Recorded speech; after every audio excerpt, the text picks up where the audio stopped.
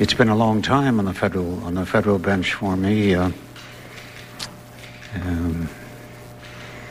Close on to 35 years, counting the Court of Appeals, almost 10, and then 24 terms down here. My goodness, that seems like a long time, and I guess it is.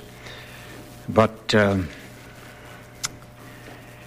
Byron White a year ago put it well, I thought, when he said it's been a great ride. It has been, and most of the time it isn't much fun. And people often, when I go back to the Midwest, say, oh, Mr. Justice, how are you enjoying Washington? And I say, not at all. And then I have to pick the little old lady up from the sidewalk, and she said, did you say not at all? And I said, yes. But enjoy is the wrong word. But it's a fantastic, intimate experience. That was U.S. Supreme Court Justice Henry Blackmun. On April 6, 1994, he met with reporters, having just announced his retirement. Hearing Supreme Court justices tell the public their thoughts on retirement is one of many ways you can learn about the court through the C-SPAN video library.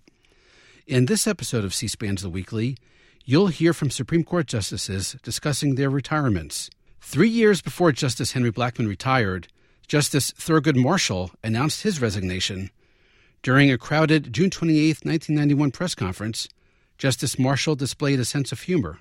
Justice Marshall, can you tell us a little bit more about what went into your decision to resign at this time and what the motivations were? You mentioned your doctor and your wife. Well, I looked at the facts and the law and put them together and came out with an opinion, and then went to work on the next one. Justice Marshall, would you share with us some of the medical facts? Some of the what? The medical facts. What's wrong with you, sir?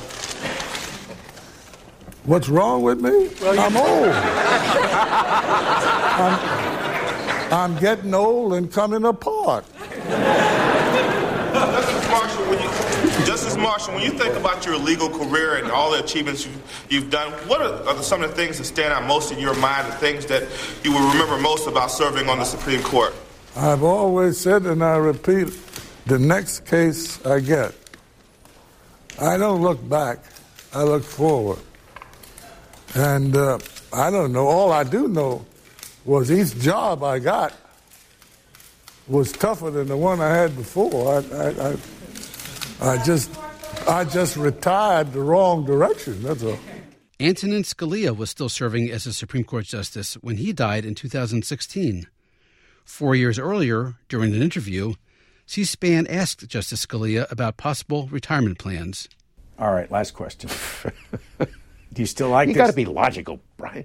Of course. Do you like this job, and do you ever intend on retiring? Oh, I'm sure I will retire someday. And the job doesn't last forever. It's only a lifetime job, is all. Is there? What will be the trigger for you? And did you think you'd stay this long? No, I didn't. I thought I'd get out as soon as I could retire at full pension. I've been working for nothing for, I guess, over 10 years. I could have retired You're at still 8. Paid, though. Yeah, I'm still paid, but I would get paid just as much if I retired. What is it, 15 years? Whatever it was. Over I could 70? have retired when I was 65. I could have retired. So I'm probably too stupid to have this job at this point. But I don't know what else I'd do. When will I retire?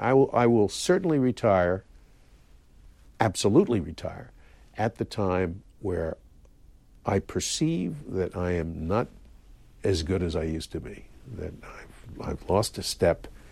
I don't want the product of my judicial career to be demeaned by inadequate performance later on. As soon as I think I've lost a step, I'll get out. Have you asked anybody to tell you when they think you've lost a step? I'll know when I've lost a step. And I have not many, yet. And I have many friends and enemies who will certainly tell me. Justice David Souter departed the Supreme Court in June 2009. 3 months later, at a Harvard Law School symposium, Justice Souter was asked about his retirement and his good health. One thing that distinguishes you, one of the many things that distinguishes you from many other Supreme Court justices in recent years, is your decision to leave the bench while still healthy, hale, and in possession of all of your faculties. What does a retired justice do, or at least in your case, what will you do as a retired justice? Well, if we can come back on Constitution Day next year, I can give you a much better answer than I can give you right now. I can tell you right now that I sent through an emissary, I sent a message to my successor in the course of the confirmation hearings, and I said, what you're going through now is the easy part. It's getting off the court that's harder than getting on the court, and I am still in the throes of that. Justice John Paul Stevens retired from the Supreme Court in 2010.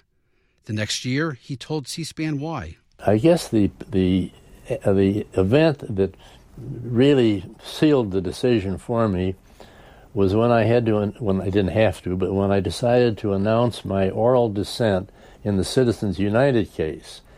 For some reason, I had trouble making the oral announcement. I stumbled with some of the presentation, which I felt was unusual. I had thought was reasonably articulate over the years before, and I became conscious that I didn't do a very good job on that particular occasion. And I decided then, I think I may have mentioned it to Steve Breyer that very day, that maybe I have to give a little thought to putting this to changing my career. You heard Justice Stevens, who died in 2019, mention Justice Stephen Breyer, which leads directly to this episode's bonus clip.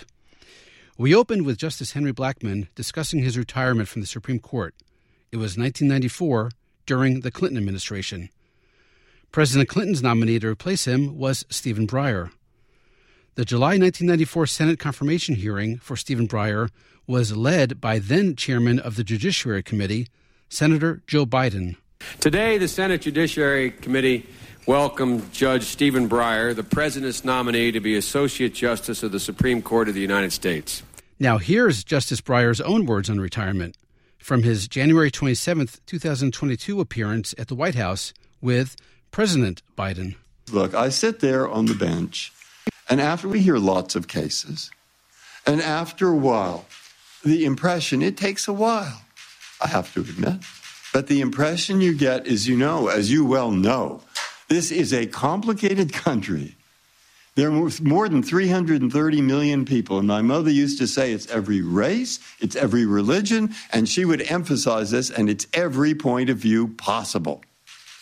And it's a kind of miracle when you sit there and see all those people in front of you, people that are so different in what they think, and yet they've decided to help solve their major differences under law. And you can watch the upcoming confirmation hearing for Stephen Breyer's replacement live on the C-SPAN networks. That's it for this episode of C-SPAN's The Weekly. A reminder, you can do your own searches in the C-SPAN video library. Hear more from Stephen Breyer and other Supreme Court justices, or any other topic you'd like. Just go to cspan.org and use the search bar on top. There's no fee, no registration. Yes, it's that easy. Thanks for listening, and happy searching.